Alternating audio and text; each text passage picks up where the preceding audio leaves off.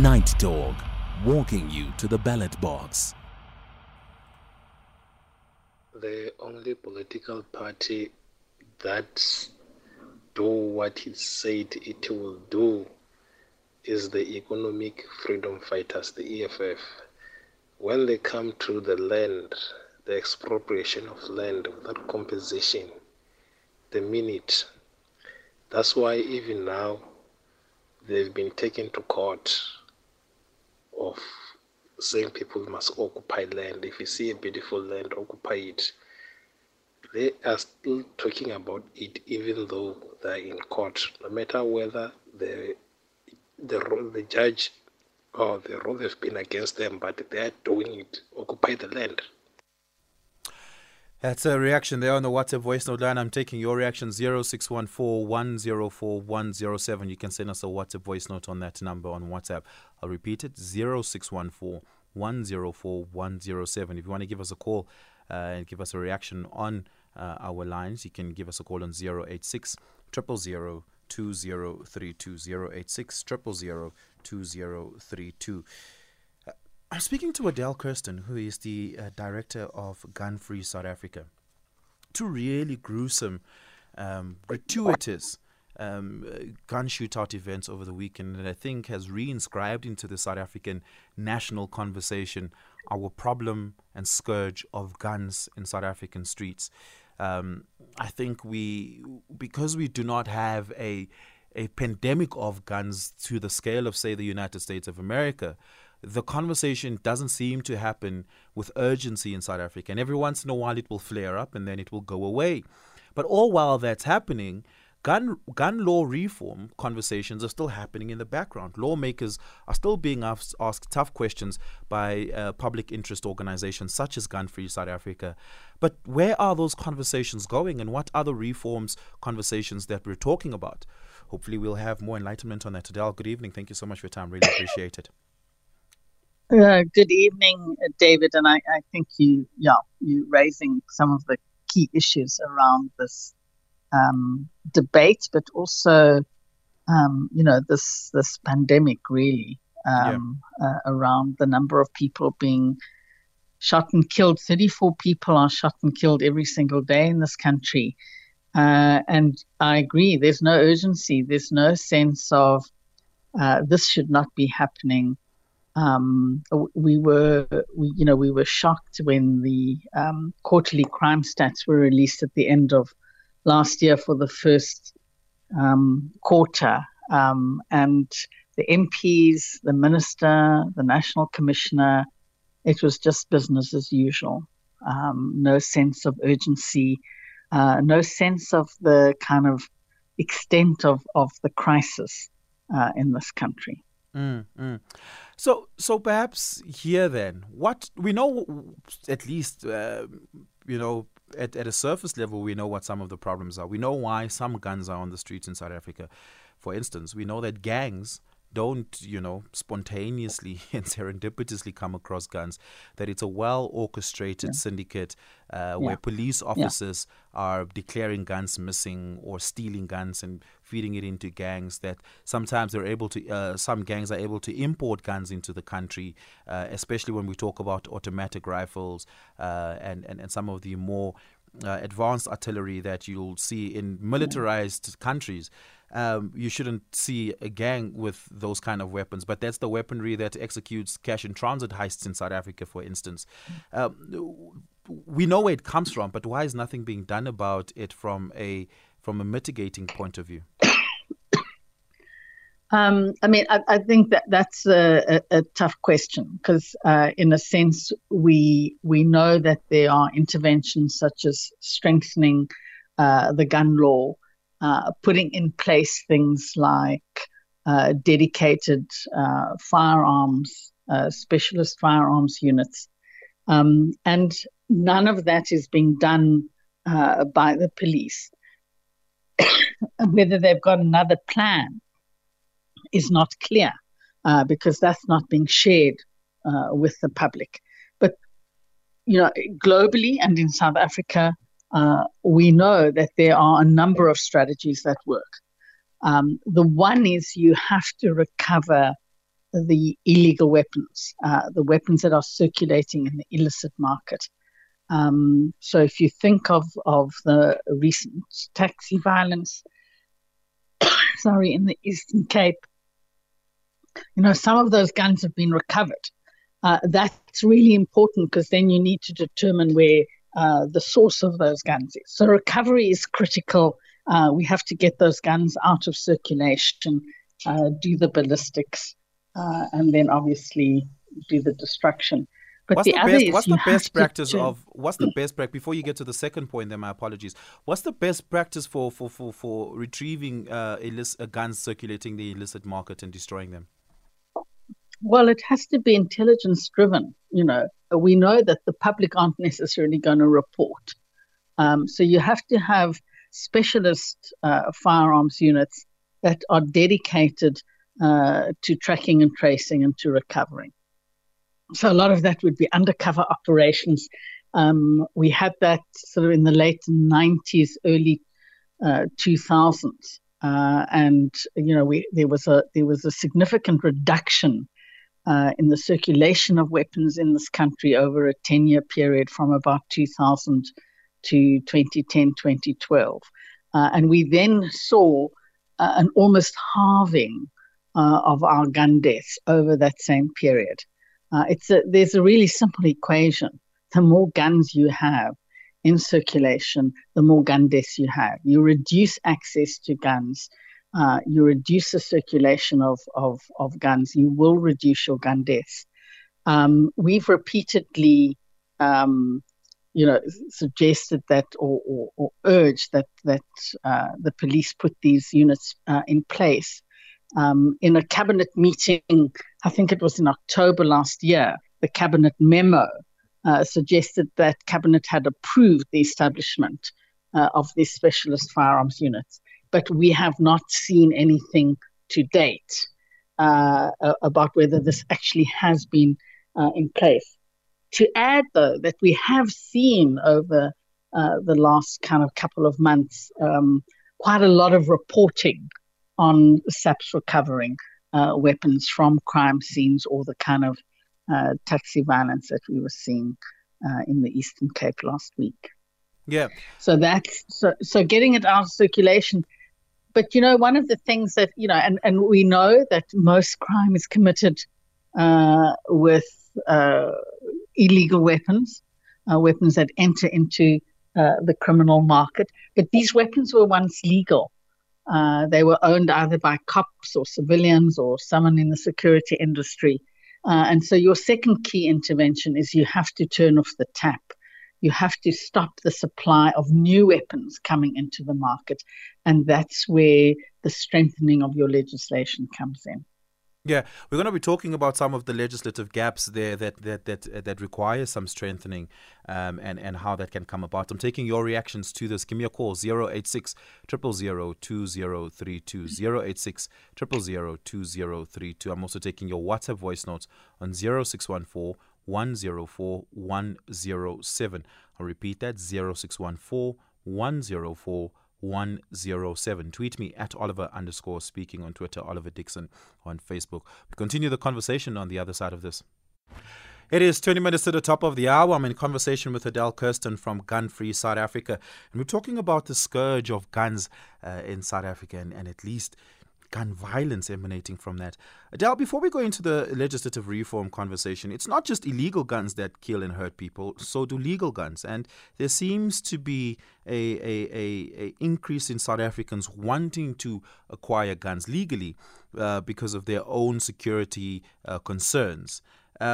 That seemingly isn't a good idea, as research points to us that people who own guns are more likely to die from gun violence itself. And that seems to be a universal truth. Why does it play out like that? I think when you live in a country like South Africa where there are high levels of gun violence, most of us have had some experience of crime. Most of us know someone who has experienced crime. We're scared. People are scared. People are desperate to keep themselves safe, to keep their families safe.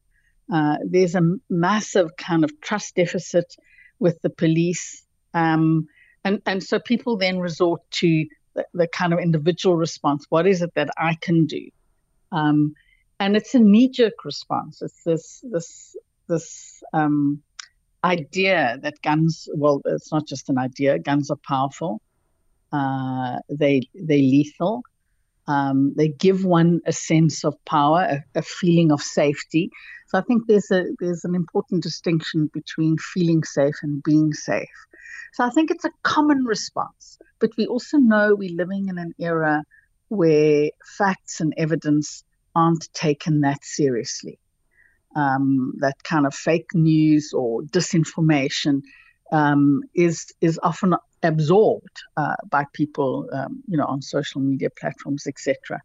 But the evidence is absolutely clear that having a gun in the home puts everyone at risk. The owner, the children in the home, and I guess the one crime that is often overlooked and a crime that is most often involves legal guns is men killing their girlfriends or their wives. We're seeing that increasingly happening with cops.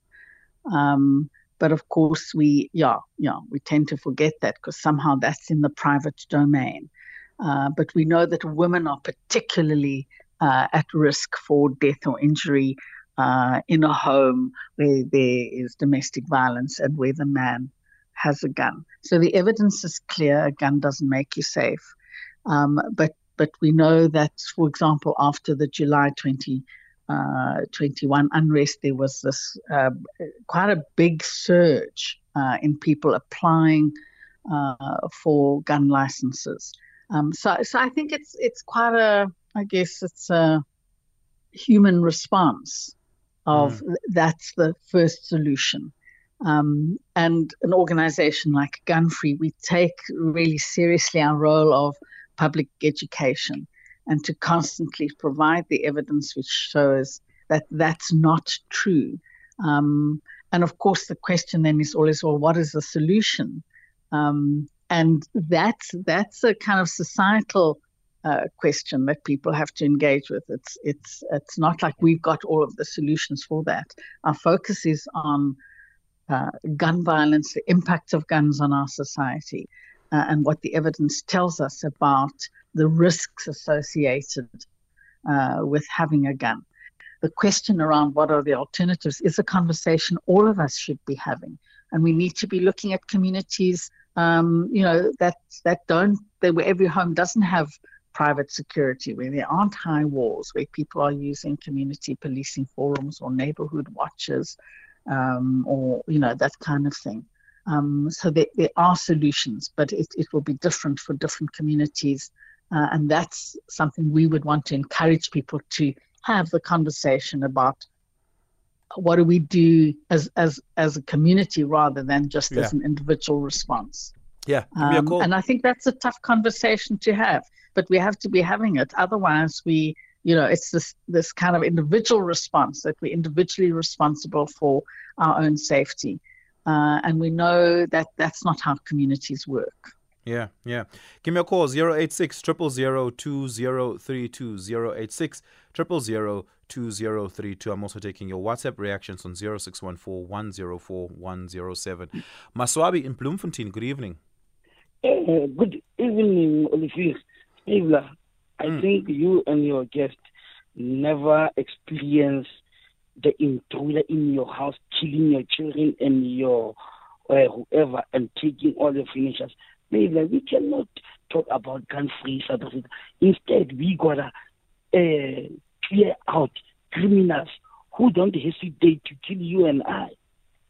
Really, we cannot just take the guns out of law-abiding, those who got license. I'm looking for the gun also.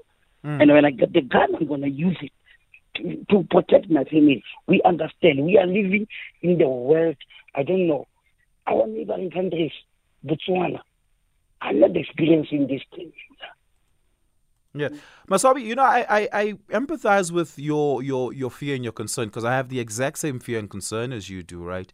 And myself, I've certainly considered getting a gun. But here's something, and I said this earlier, and I want to hear your response specifically to it, that people who have guns are more likely themselves to die by gun violence. Oftentimes, the criminals use your own gun on you, or some or other accident happens, right? What are your thoughts about that specifically, that the minute you have a gun in the house, your risk of dying from gun violence itself increases? Yeah, once they know you got the gun, I agree with you. Hello, can you hear me? Yeah. Oh, okay. That's a nice and pithy answer. Thanks for that. Appreciate it. Thank you. Thank you so much. Masabi calling us there from Bloemfontein. Adele, let's maybe speak to the regulatory reform and legislative reform work that you say is important and that needs to get underway. What are some of the legislative gaps that we need to fill? So, Oliver, maybe to kind of take a step back and to say that our gun law, the Firearms Control Act, which was passed into law in 2001, is a good piece of legislation. And the reason I say that is that it adheres to most of the kind of key principles of good gun laws. And really there are three principles: is that a good gun law regulates and limits who can own a weapon, what type of weapon and how many weapons you can own, and for what purpose. So those elements are present in our current gun law, but we're 20 years into the gun law, and there are a number of loopholes, and the gun law needs to be strengthened. So, for example, one loophole is that under your dedicated categories of hunters, sport shooters, when the law was being debated in Parliament, that was one section of the law where limits were not imposed on the number of guns that you can own. And so many people who are gun enthusiasts have used that loophole, I guess, to sort of feed their habit of wanting more and more guns. And so you kind of seeing an accumulation of weapons within a home through these dedicated categories. The other is some of the bar for gun ownership as related to domestic violence incidents is quite low, and we want to raise the bar. So under our current act, you have to be convicted under an offence of the Domestic Violence Act before you are seen as unfit to even apply for a gun license. And we know that there are things like the protection orders. We would argue that there's sufficient evidence to show that the use of violence is the single biggest predictor of using lethal violence against women in a domestic situation. And that if there's been even an interim protection order, that any application for a gun license should be suspended. So there are a range of loopholes that could be closed around increasing and strengthening women's rights to be safe from gun-related violence in their home. So those would be just two examples. There are a number of technical things like around ammunition, and the amount of ammunition and the number of rounds that you can have, as well as at the moment, what happens is someone can go to, gun dealer X and buy 200 rounds of ammunition and go to gun dealer Y and get another 200 rounds. And that's the maximum under the law, but there's no tracking. There's no integrated dealer system where you can kind of track the way they're doing it at chemists these days. So those are kind of more technical aspects to the legislation, but certainly there would be significant clauses that could be amended that would certainly strengthen the gun law. And when you're strengthening a gun law and you're increasing the limits on who can own, you will decrease the circulation and you will decrease gun deaths. Yeah. Just quickly, in South Africa, do we do psychological fitness testing when issuing of gun licenses? You mentioned all the other sort of testing that we need to do, but I'm curious about whether we put guns in the hands of people who psychologically aren't fit to have those. So we don't do any psychometric testing or any kind of psychological profiling. We do look at history of violent behavior. We look at things like criminal records as well as history of substance abuse. And the reason we don't do kind of psychological profiling or psychometric testing is because there's not sufficient evidence, let me say, to demonstrate that people with mental health illnesses are more at risk of misusing the guns. The biggest predictor is whether you have a history of violent behavior. But there are some countries who do it, and it's an ongoing debate in the small arms control community about whether this is something we should be moving towards. But right now, I would say, it seems like more countries don't do it than do.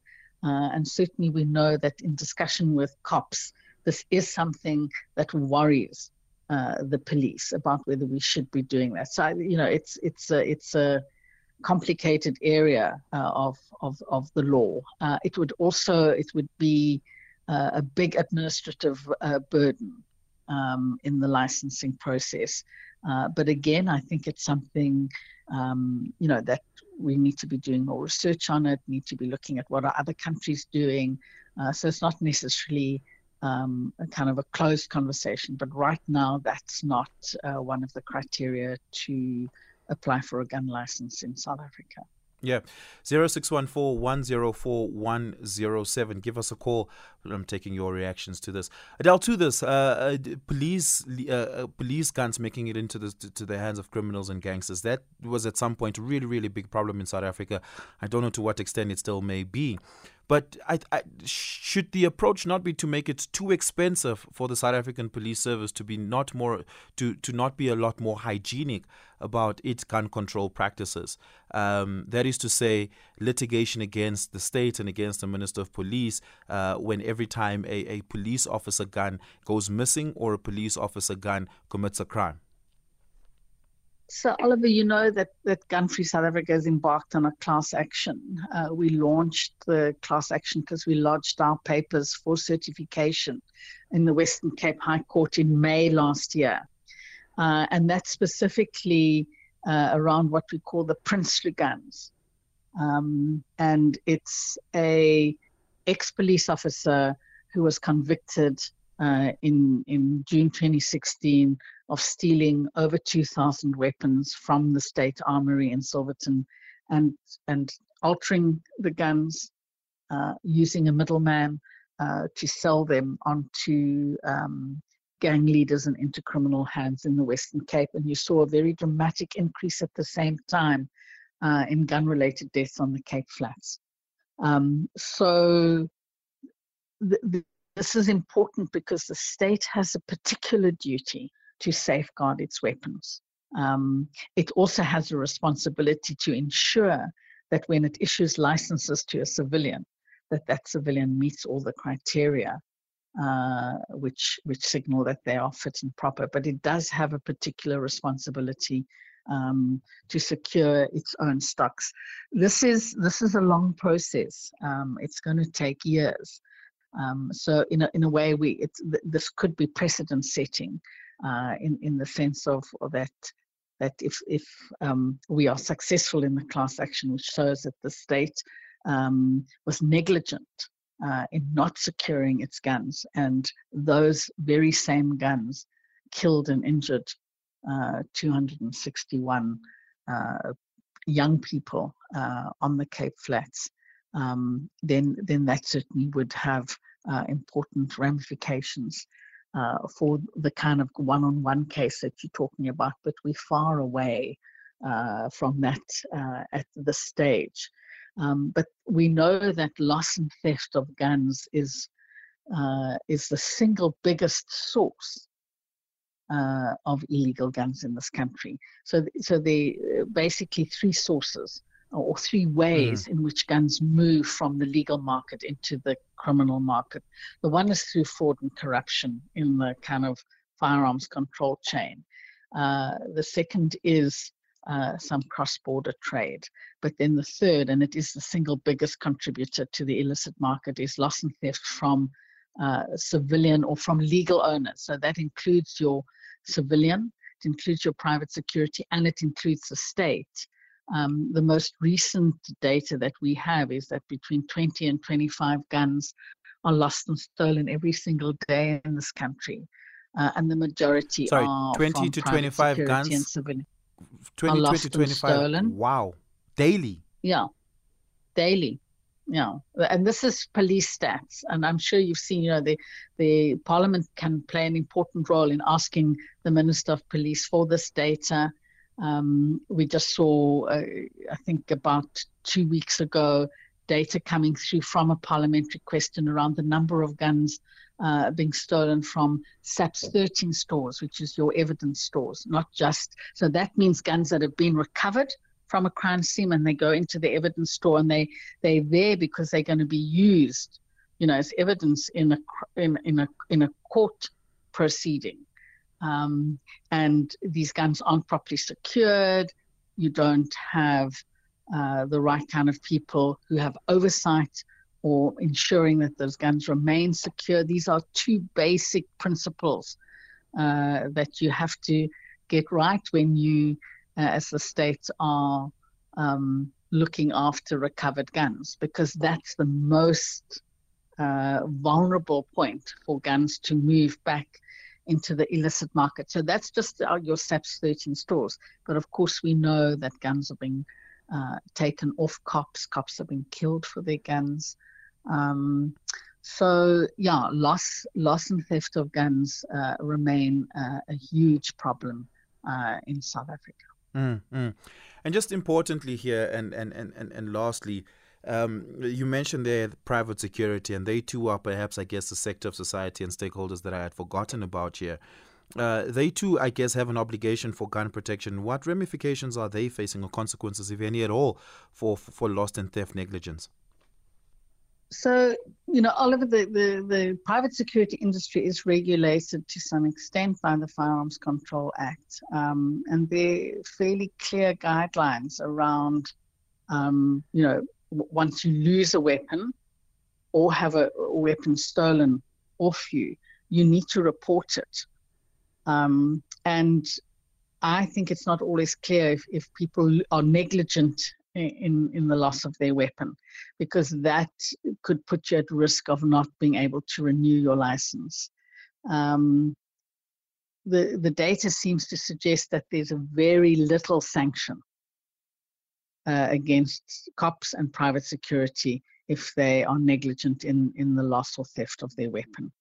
So I think, again, that could be a legislative intervention, that the sanction needs to be much stronger around ensuring, because, you lose your weapon, you have it stolen, and you then apply for another weapon. So it's this kind of constant, you can see the picture. It's this constant moving of weapons into the legal market, and then from the legal market into the illicit market. And those are areas they're gray areas, they're areas where often it's dependent on internal policies rather than the legislation being clear enough about what's required. So again, a big area for strengthening and tightening up on the gun law. Yeah, thank you so much for that. I really, really do appreciate it. Adele Kirsten, the director of Gun Free South Africa there. I'm taking your reactions to this. Give us a call, 086 000 2032, 086 000 2032.